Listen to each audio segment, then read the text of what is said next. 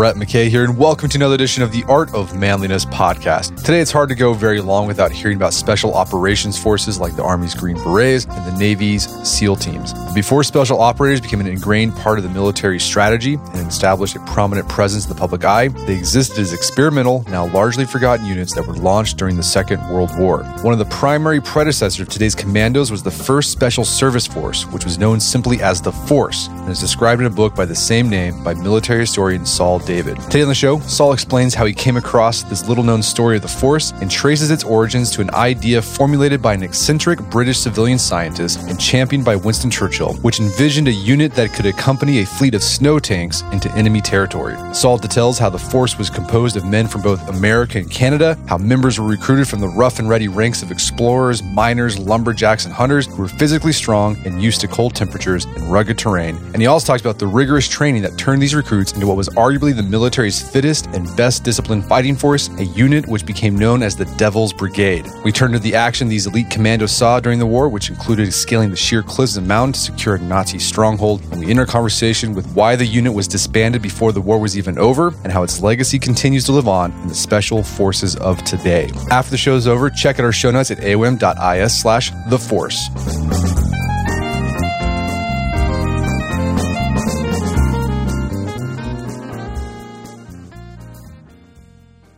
All right, Saul David, welcome to the show. Thank you. Very nice to be here. So you got a book out called The Force, the legendary special ops unit in World War II's Mission Impossible.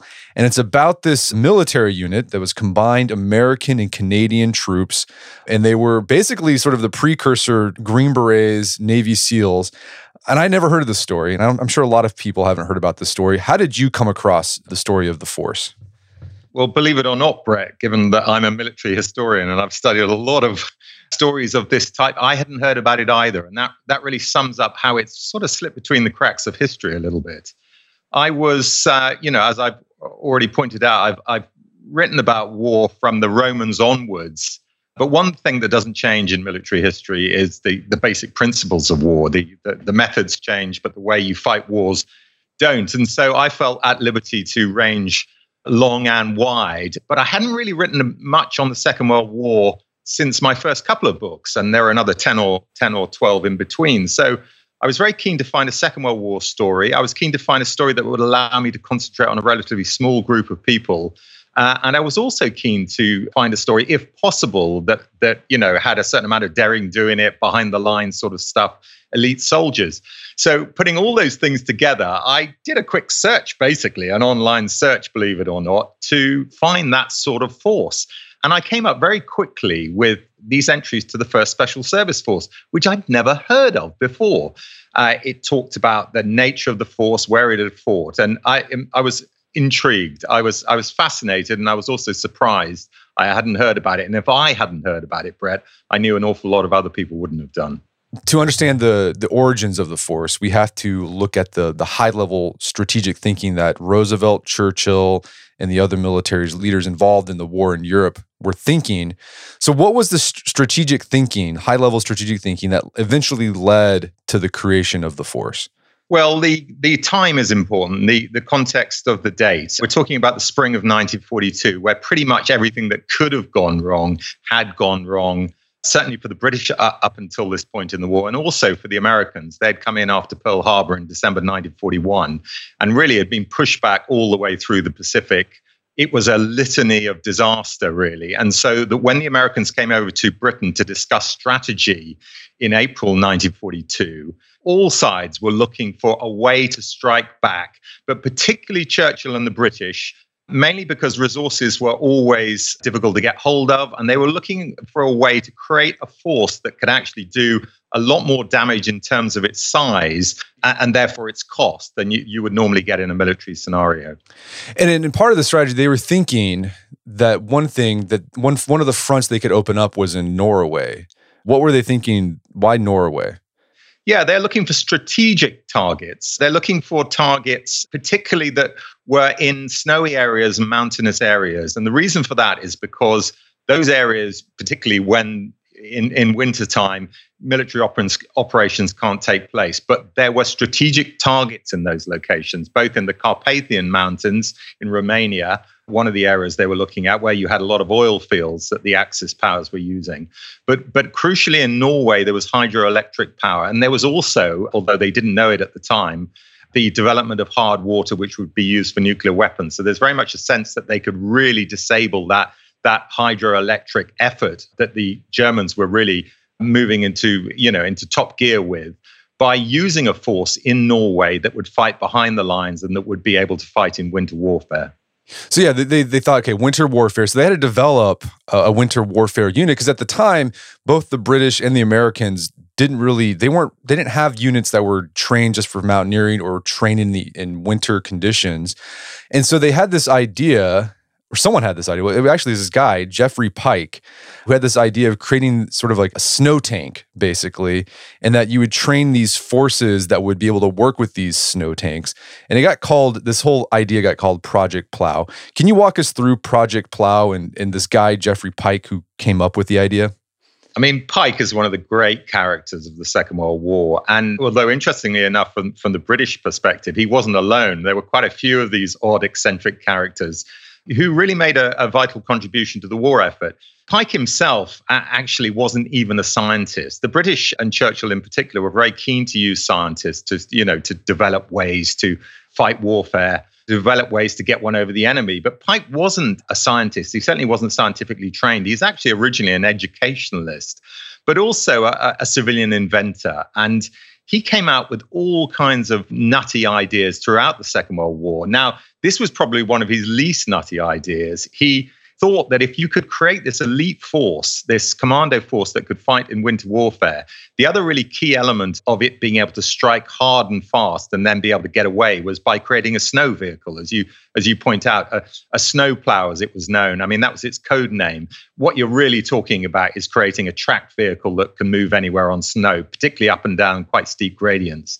And Pike reckoned that if a force was equipped with this vehicle, it could get away from the enemy. Really, it could strike hard and then get away. So that was the plan. You create the force, you develop the vehicle, and you've got something that you can use against strategic targets. Well, we got to talk more about Pike, some of his crazy inventions, because one of them that almost, like, Churchill really liked this idea, but it never came to fruition. Like, he came with this thing called Pikecrete. It was basically, it made ice almost like concrete, and he had this idea of creating aircraft carriers out of this stuff. You couldn't make it up. I mean, his idea was you're gonna drag icebergs from the Arctic. You're going to tow them to the theater of war. You're going to coat them in this pikecrete, which was a sort of combination of snow, ice, and wood pulp, and various other things, which he had patented and presumably was going to make a lot of money out of if they'd actually used this. And of course, it's called pikecrete after him. It all sounds completely nutty, doesn't it? But actually, it was taken very seriously, to the extent that Mountbatten, who was a great supporter of Geoffrey Pike, Mountbatten being the chief of combined operations, which was really the force set up to strike back at the Germans using commandos in the early stages of the war.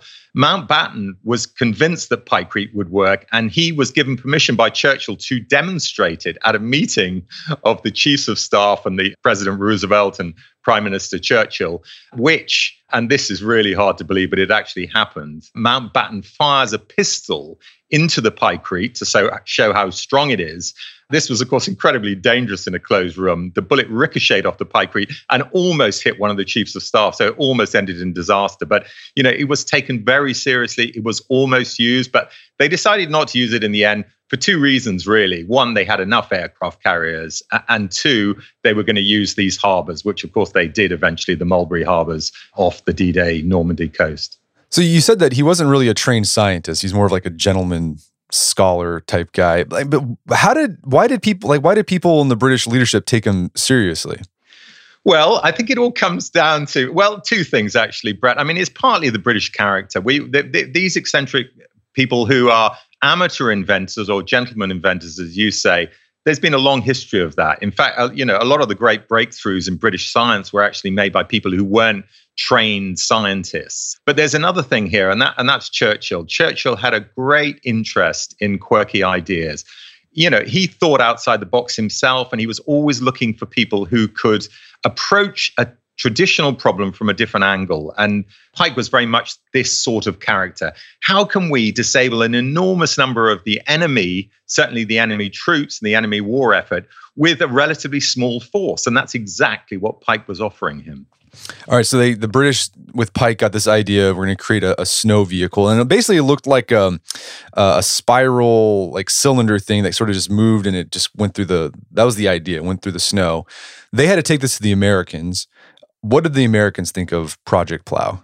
Well, it's interesting because I think my belief is that when this crucial meeting took place in April 1942, when the idea of Project Plow was first mooted to the Americans, Churchill was already on board, Mountbatten was already on board. There was a big discussion about strategy. The British seemed to have moved towards the American direction in terms of overall war strategy. And I think that the acceptance of Project Plow was a bit of a quid pro quo, actually. It was like, okay, you've given us something, we'll take this nutty idea on board and we'll see where it goes. They didn't promise anything at this stage, but Marshall effectively said, we'll have a look at it. We'll make sure some senior people in the War Department have a look at it and we'll see where it goes. And if it's viable, we will fund it. And I think that's the key thing here. The British simply didn't have the resources either to pay for and create and train this force, and more importantly, to actually develop the snow vehicle. All right, so Marshall took the idea, and I think he passed it on to Eisenhower and said, hey, you take a look at this. Eisenhower then delegated this thing to a guy named Bob Frederick. And Bob Frederick, he basically just did this report analysis. Is this feasible? Will it do anything? Et cetera, et cetera. What was Frederick's initial analysis on this? Well, given the fact that Frederick becomes the father of the first Special Service Force, and I hope I'm not giving the game away too much by saying that, it's pretty remarkable that his initial appraisal, having spoken to all the key people and looked at an awful lot of documents, was it'll never work. I mean, I think one of his main concerns was you need an awful lot of air assets to transport this force, and you'll never be able to get these in wartime when big planes are required for bombing runs, basically. But he was skeptical about other elements of the plan.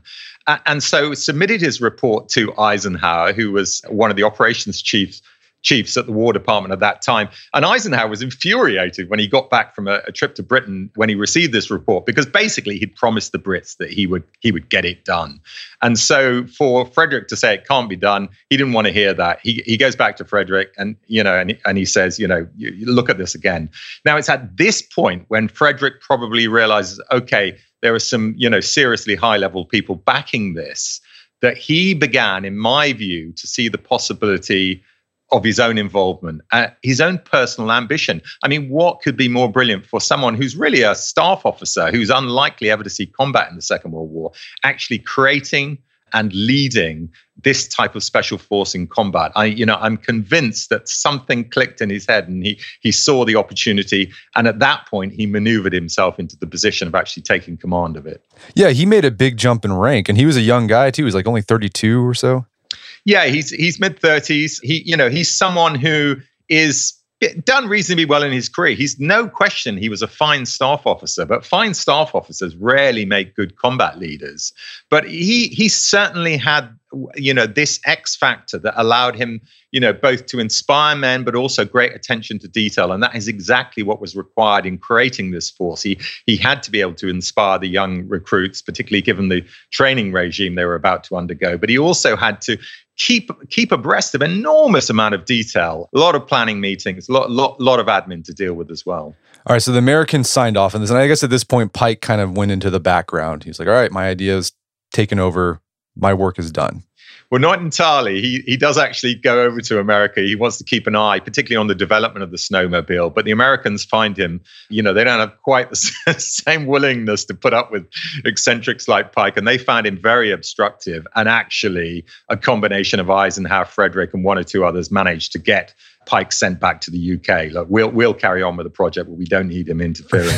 So that's pretty much what happens to Pike. But nevertheless, his original idea was beginning to fly. By the summer of 1942, they launch the force. That is, they start looking for recruits, and they're also well into the development of the snowmobile.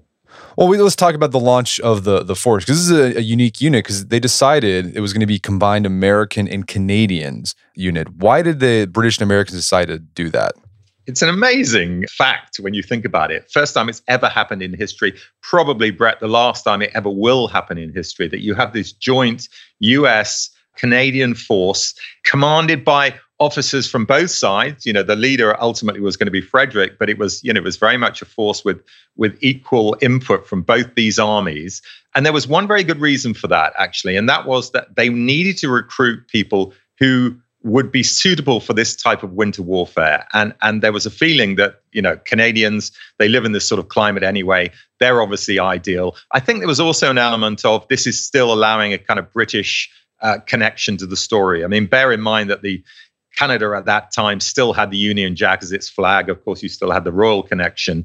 And so it was probably a little bit of a sop to Churchill on the one hand, and a feeling that we're going to get some damn good recruits from Canada as well.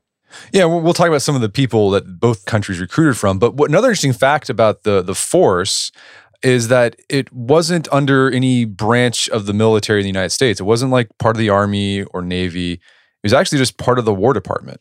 Well, Frederick was very much of the opinion that there was going to be all kinds of interference. That traditionally, there's always been a sense, Brett, that that special forces are frowned upon by the traditional elements of the military.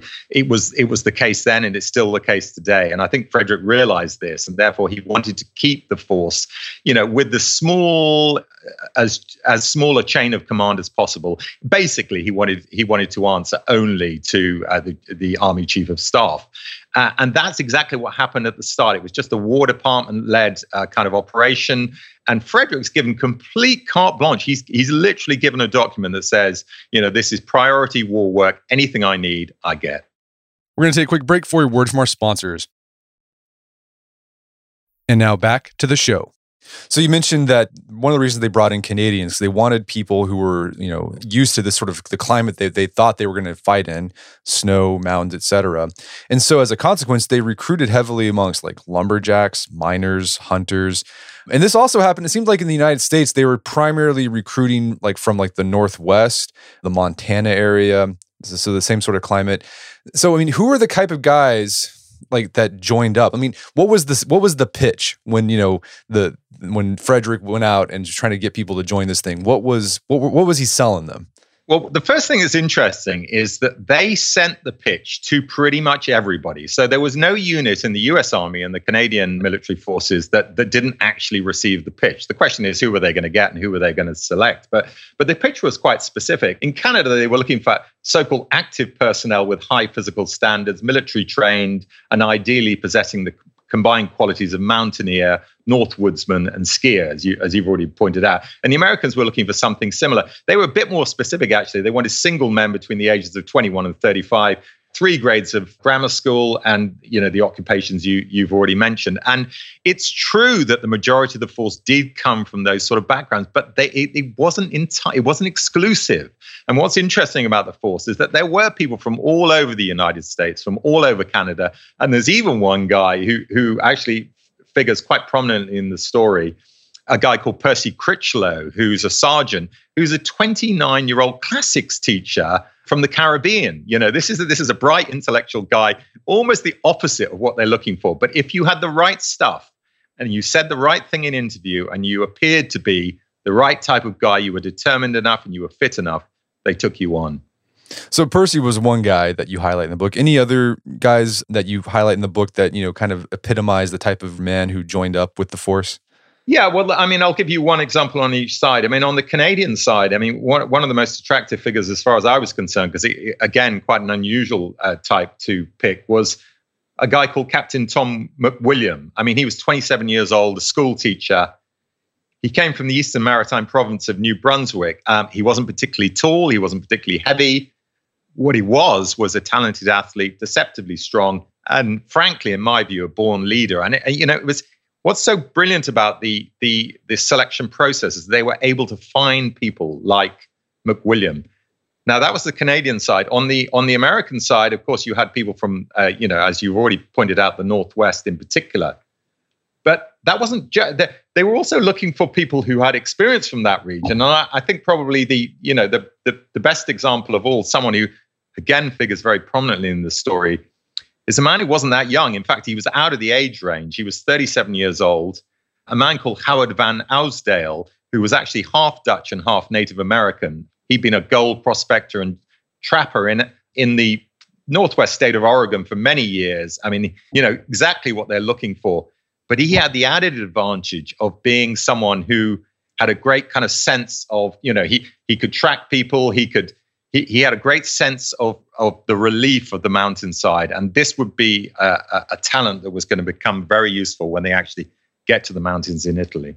And I think it's another thing to point out, we've been calling it the force, but like that's what Frederick decided. He wanted to call it, he called it the force. Like that's what it was referred to as. Yeah, that was its shortened version. I mean, he actually chose the full name, the First Special Service Force, because he thought it would mislead people. I mean, he thought it was a very kind of bland name that was almost like the entertainment troupe that the US Army had at the time. And indeed, they were sometimes mistaken for that entertainment troupe. He was trying to pull the wool over people's eyes. But actually, when you think about it, First Special Service Force, in modern terms, you think, yeah, okay, these guys sound quite tough to me. But it was shortened to the Force. That was what they were known then, and that's what they still call themselves today. All right, so they started recruiting these guys. They set up a training camp in Montana. And the leaders there were charged with basically getting these guys into shape, but also making the most elite soldier possible. And so they came up with this, one of the most rigorous advanced training programs for fighters in World War II. And this was one of my favorite parts of the book because it was just it was like a movie montage almost. I could imagine them doing all these different things. What was their training like? Can you give us a bit of some examples of that? Well, I've looked at training for military forces through the ages, and in particular, modern day special forces. And I have never seen a training regime that is as tough as this one. Certainly, if you consider that they had to go from, pretty much being, very few of them had actually been in combat. In fact, hardly any of them had been in combat. So it's not as though they were trained, hard-bitten soldiers. These were young men with talent, with determination, and they were thrust into a training regime that was incredibly brutal. So within just days of them arriving at the camp near Helena, Montana, they were expected to go through their parachute training. Now, normally that would take about 6 weeks. They were expected to do it in a week. I mean, everything was accelerated. So once they got their wings, and plenty of them didn't get their wings, they broke their legs and they were immediately returned to their units if that happened. But once you got your wings after just 2 jumps, then the real tough stuff started. So, just to give you a sense of what they went through, I'll talk a little bit about the training regime. From August to October, as well as parachuting, they learned weapons and demolition usage, unarmed combat and small unit tactics. October to November 1942, large unit tactics and problem solving. November 1942 to March 1943, skiing, rock climbing, adaptation to cold climates, and operation and maintenance of the Weasel snow vehicle. That is the snowplow, which they developed. And from April to June 1943, amphibious landing techniques. And while all of this is going on, Brett, they're put through the most brutal physical training program that you can imagine, that included the fatigue of combat, unfavorable terrain, or adverse weather. It consisted chiefly of crawling, rope climbing, boxing, push-ups, games, doubling, running. I mean, they did it all. And what's interesting about this physical regime is that you think on the one hand you need, guys who can get through it. Of course they did, but they also needed thinking soldiers, just like the special forces today. They were looking for a combination of a physical Superman, but also someone who could think outside the box. It was really a brutally tough, as I say, training regime. And those people who came through it, and plenty didn't, became, in my view, some of the finest trained soldiers of the Second World War. Yeah, I mean, as you're describing all the skills they learned, I mean, for most of the military in the British and the Americans, like there'd be like the airborne division that would learn how to skydive. Well, these guys had to learn how to skydive. And then like amphibious, that was for the Marines. Well, these guys had to learn amphibious assault. So they were doing it all. They were jack of all trades. They were, and it's worth pointing out that when they were doing all these various different skills and they were being tested on their ability in these skills, they were generally off the charts. That, a good example is during the amphibious training in the spring of 1943. Of course, the Marines had been through that. There were records at, getting on and off landing craft.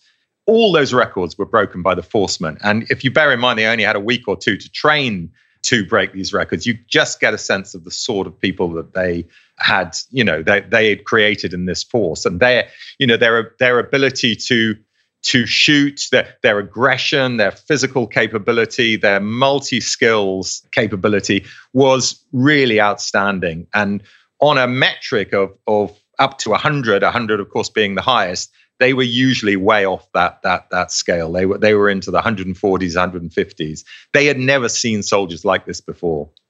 Did the soldiers, as they were training at this camp near Helena, Montana, did they know what they were going to be used for exactly? Or were they just sort of there and they're just whatever they had to do that day, they did? They didn't know for sure. There were lots of rumors. They were occasionally working in sort of cutouts of hydroelectric dams and power stations. So some of them had a suspicion it might be something to do with hydroelectric power, but they were never officially told where they were going, as soldiers, of course, never are, right up until the last minute. So there were but one thing they knew for sure, though, Brett, they were going behind the lines, and the likelihood of them coming back from this mission were very low. So they were training the troops, getting these guys ready. We forgot about the plow, because this is the whole thing that kickstarted it. How was the development of this snow vehicle going while they were training these soldiers? Well, it went very well, actually. And it went well, of course, because the resources were pretty much unlimited. That Studebaker was given the job of developing this vehicle in cahoots with various technical branches of the American military. They were doing it with various research bodies, both in the United States and Canada. And Canada in particular already had some form in this field. And they came up with, admittedly having to refine it through various different modifications, but they came up with something that was really, really effective. The so-called Weasel, the M29 vehicle, was developed and used in large numbers actually later on in the war. And you find it popping up in various different campaigns. But for reasons I'm sure we'll come on to in a second, it was never actually used in combat by the force, even though it was developed for them. Okay. Well, let's talk about these guys are getting trained. So we got to remember these are American and Canadians, and every combat unit has their own unique culture. And I imagine this one developed a really unique culture because not only the type of training they were doing, but also the fact that they were soldiers from two different countries. What was the culture like in the force? I mean, it was fascinating when they first came across each other. When the recruits first arrived at Helena in early August 1942, they had different uniforms, they had different ways of marching, they had different equipment. I mean, if you think of the learning curve that they had to go through to become, to create a kind of esprit de corps in this single unit was really, again, incredibly steep. But they were prepared to do it, and it's very interesting. I think by the end, certainly by the time that they go into combat, there's a real sense of unity, even though they come from very different backgrounds. Does that mean there wasn't any tension between the nationalities? No, it doesn't. There certainly was. There were fistfights between them, particularly in the early days. There was a certain amount of bad blood between one particular platoon. In my view, between the Americans and the Canadians, there's a lot of fighting. There's even some firing going on during a live firing exercise that wounds one of the soldiers. These were tough men who were, who took no prisoners. And there wasn't a feeling that, particularly the Canadians felt that the Americans, were better paid, which they were. Their parachute pay was higher than the Canadians were getting, and there was inevitably going to be some sense of national competition. But despite all of that, as the training continued, slowly but surely, their real pride was in their unit, in their company, and even down to their platoon and their section, as happens in all of these elite military forces. So as I was reading this, it reminded me of the story of the 10th Mountain Division. We did a podcast about them a couple months ago. And the thing with the 10th Mountain Division, they developed sort of this reputation in the military thanks to some PR things that they did. Sort of like it was really glamorous. Like you had these skiing GIs. And the force reminded me of that a bit. Did they develop a reputation amongst other branches in the military? They did. And it was a reputation that basically other people in the army, particularly people who'd seen combat, didn't feel was deserved. They'd heard about this force. They'd obviously heard about its training. They heard about its glamorous uniform. They heard about its feeling that it could pretty much accomplish anything. And they weren't convinced. And, and understandably, they weren't convinced because it hadn't seen any action and it wasn't going to see any action for a while. In fact, I think the fact that it doesn't see action for quite a long time, Brett, is one of the reasons why it was so superbly trained. I mean, one of the problems you have in wartime is the speed with which soldiers get trained and thrown into action. Luckily, because of various delays in finding the right target for the force, it had a good year to train properly. And and it was all the better for that. But certainly there was a lot of jealousy among the rest of the military. And it's interesting you mentioned the 10th Mountain Division, because in the early days when they were thinking of how they were going to develop the force, they were thinking, we'll match the two together. We might even equip the 10th Mountain Division with weasels, but that never actually happened. You mentioned they have glamorous uniforms. How are they different from the other uniforms? They had developed this, if you think about it, it's not going to be American, it's not going to be Canadian, it's going to be a mixture between the two. Incredibly smart, so that even a private soldier basically looked like he was an officer. They had this, this very natty lanyard, which red, white, and blue lanyard that ran through one of the soldier epaulets. And, if you saw these guys in the street, you would have thought, there's an officer. And every single member of the force, and there were about 1,500 combat soldiers in the force, was wearing this uniform. Of course, they didn't go into combat in that uniform, but off duty, that's what they were wearing. And if people saw them in the street, they must have been thinking, who are these guys? Yeah, I'm looking at a picture right now. It's pretty sharp looking. So so one of the issues they had, the military, so they're training these guys, and originally they were supposed to go to Norway, but then the high command, they started figuring, well, maybe we're not going to do that. And they had a lot of problems trying to figure out what exactly they were going to do with them. And this started becoming a problem because a lot of the leaders were worried these guys are going to get stale. They've trained, they're ready, they're raring to go. But if we don't let them get action now, they might go bad. So what happened? Why did they decide not to send them to Norway? And why were they sort of in limbo for a while? Well, the original plan to send them to Norway was predicated on enough planes being available to fly them and the weasels to Norway and drop them in there. Of course, there was an alternative. They could have gone by sea, but that was pretty quickly rejected. They felt they needed to insert them into the wastelands of Norway where they wouldn't be located by the Germans. And the only way they could do that was by air. There were other factors involved, interestingly enough. The Norwegians themselves weren't that keen on these various industrial targets being destroyed because they felt it would affect their own population. And there were other, secretive units like SOE, the Special Operations Executive, who were also carrying out similar targets, who very much were feeling this, you're muscling in on our patch. So there was a lot of opposition to using them in Norway. And the decision was taken, interestingly enough, by the Americans to rethink how they were going to be used. If we can't get the planes to drop them for these behind the lines targets, we need to rethink how we're going to use them. And the idea really comes, we're going to use them as elite commando units. They may still be behind the lines, but when they're not going to be dropped miles behind the lines, we could possibly operate them behind the front in a much more conventional type of military warfare. And while they're figuring this out, what they're going to do with them in Europe, one of the first missions they went on was to Kiska, which is Alaska. So they were actually trying to fight the Japanese, the Pacific Theater. And the 10th Mountain Division was also at Kiska. How did the troops fare from the force? How did they do? Yeah, they do very well at Kiska, actually. I mean, Kiska has gone down in history as a bloodless victory. It was a landing that was unopposed by the Japanese because they'd bugged out a few days before.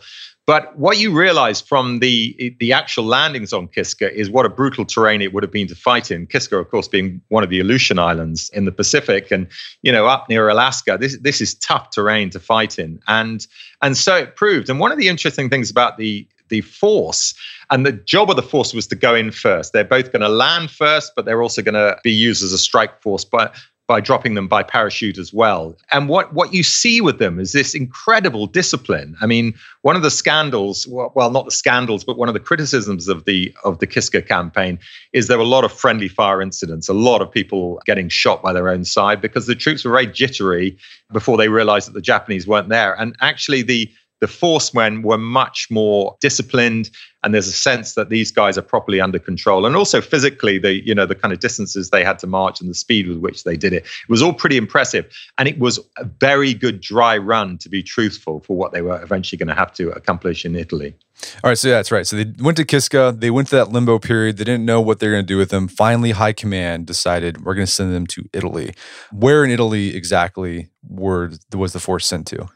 Well, the connection, interestingly enough, Brett, is Eisenhower. Eisenhower is now the supreme commander in the Mediterranean and has been since the landings in North Africa towards the end of 1942. And his feeling is we need a force that we can use for the landings in Sicily first, and then ultimately the landings in Italy. Now, Sicily goes by without the force being used. That's the summer of 1943. But by the autumn of 1943, when the landings in Italy proper have taken place, there's a bit of a stalemate. And there's a stalemate in the mountains in southern Italy, mainly involving the US Fifth Army, commanded by General Mark Clark, who's one of the proteges of Eisenhower. And Clark is demanding, he hears about this force and he asks for it specifically. He's thinking they could be a big deal breaker in the mountains, that this is what they're trained for. We can't get through the mountains, mainly because the Germans are holding all these high mountain passes. And if we can get the force to actually strike against one of these passes, we may be able to force our way through. And so there was one pass that they were really focused on. It was La Defensa. What was this pass like? What made it so difficult, and why was it so an important part of the Italian campaign? Well, Monte La Defensa has been a stronghold since Roman times, hence its name. I mean, it's known as the defendable mountain. It's a sheer cliff, basically, and to get up it, you have to scale it. You can go up the easy route, relatively easy route, which of course was the way you would have walked up it, but that was mainly from the back of the mountain, and that was the bit of area that was controlled entirely by the Germans. So to get up the main bit of the mountain, you either had to go up a ramp, which of course the Germans were readily defending, or you had to climb cliffs. And the Germans were absolutely of the opinion, quite understandably, that the Allies didn't have troops who could do that. Just to give you a bit of sense of context where the pass was, it was really the keystone in a defensive system known as the Winter Line, which is really a chain of mountains.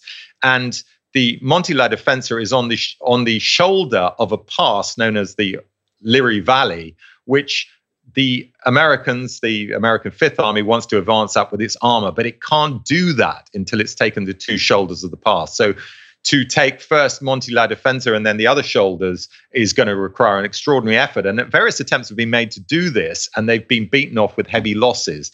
And when the force finally arrives towards the end of November 1943, and Clark is planning for the next attack, it's like manna from heaven. Okay, we can use the force to take Monte La Defensa. That was the idea.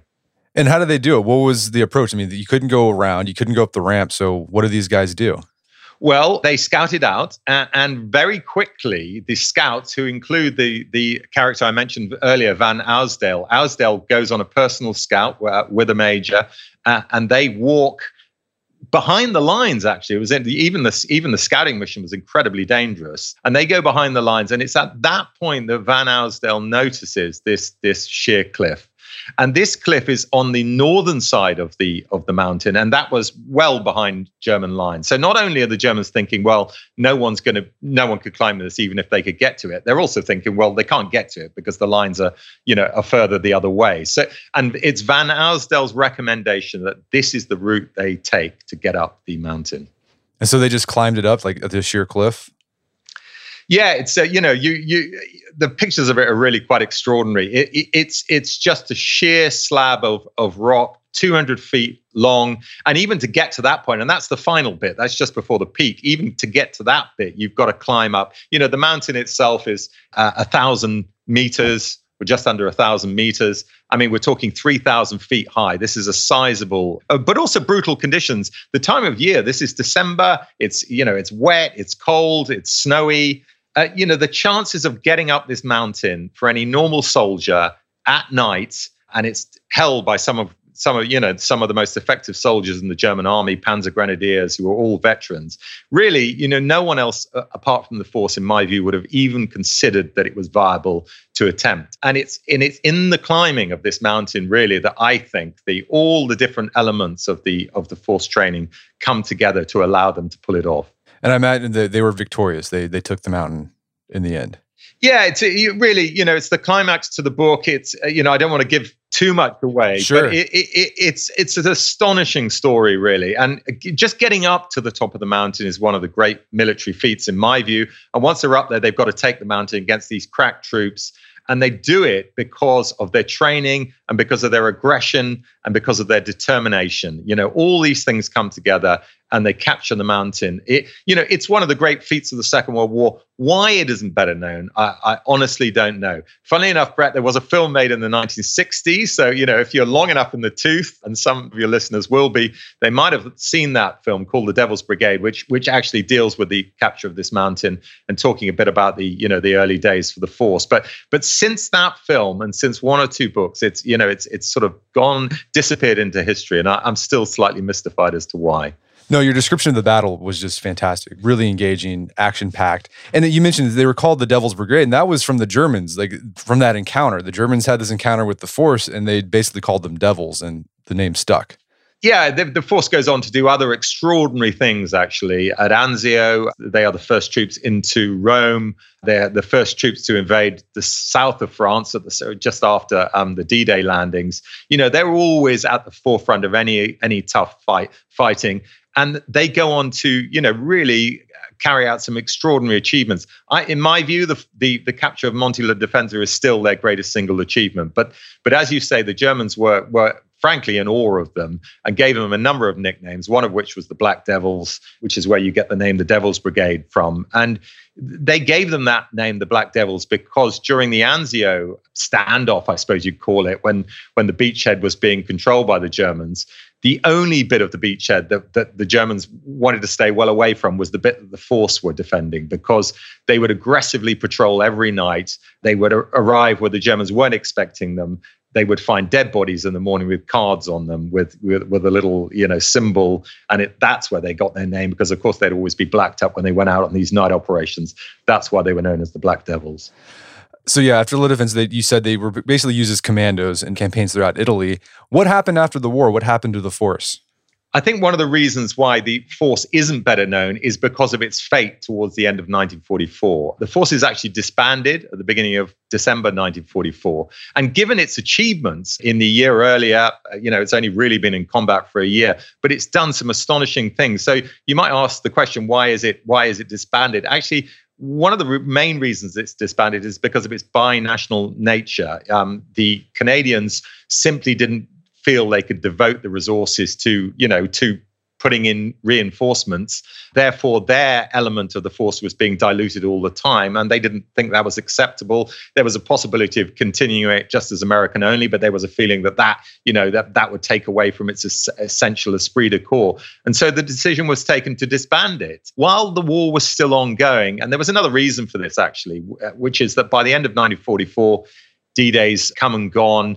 The various Allied armies are approaching or are into bits of Germany. And there's a feeling that really you don't need this kind of specialized force anymore. It's really about, using the big sledgehammer to crack a nut, not the stiletto, which is what the force was.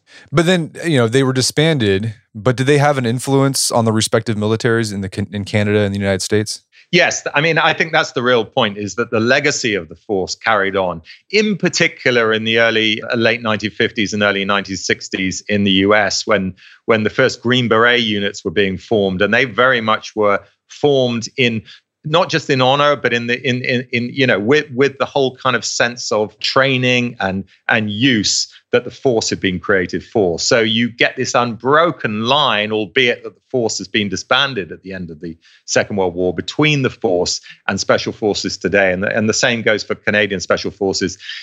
All these units look back on, regularly attend the force reunions, which are still happening. You might be surprised to hear, Brett, there are one or two forcemen still alive that I was able to interview. And at every one of these gatherings, these association gatherings, there is a member of the US and the Canadian Special Forces, which underlines the bond between them. That's crazy that there's some still alive. Who's still alive? Well, there's a man called Jack Callowhill, who's a Canadian. He's the last man alive who actually went up Monte la Defensa.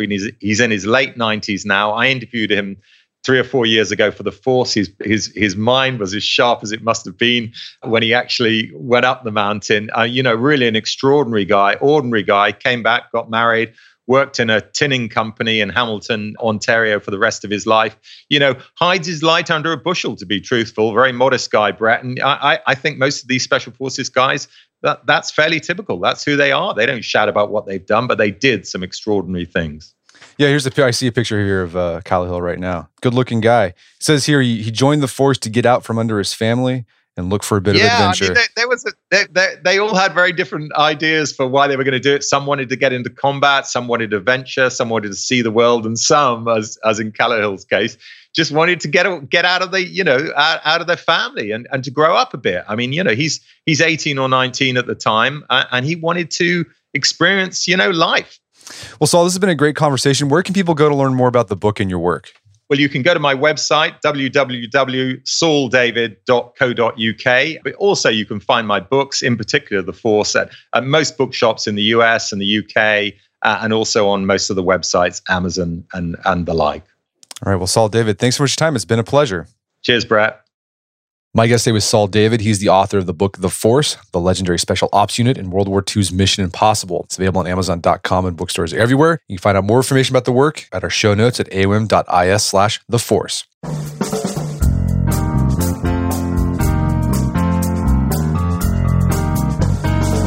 Well, that wraps up another edition of the AOM podcast. Check out our website at artofmanliness.com, where you can find our podcast archives, as well as thousands of articles written over the years. And if you'd like to enjoy ad-free episodes of the AOM podcast, you can do so on Stitcher Premium. Head over to stitcherpremium.com, sign up, use code manliness at checkout for a free month trial. Once you're signed up, download the Stitcher app on Android or iOS, and you can start enjoying ad-free episodes of the AOM podcast. And if you haven't done so already, I'd appreciate if you take 1 minute to give us a review on Apple Podcasts or Stitcher. It helps out a lot. And if you've done that already, thank you. Please consider sharing the show with a friend or family member who you would think would get something out of it. As always, thank you for the continued support. Until next time, this is Brett McKay, reminding you not only listen to the AOM podcast, but put what you've heard into action.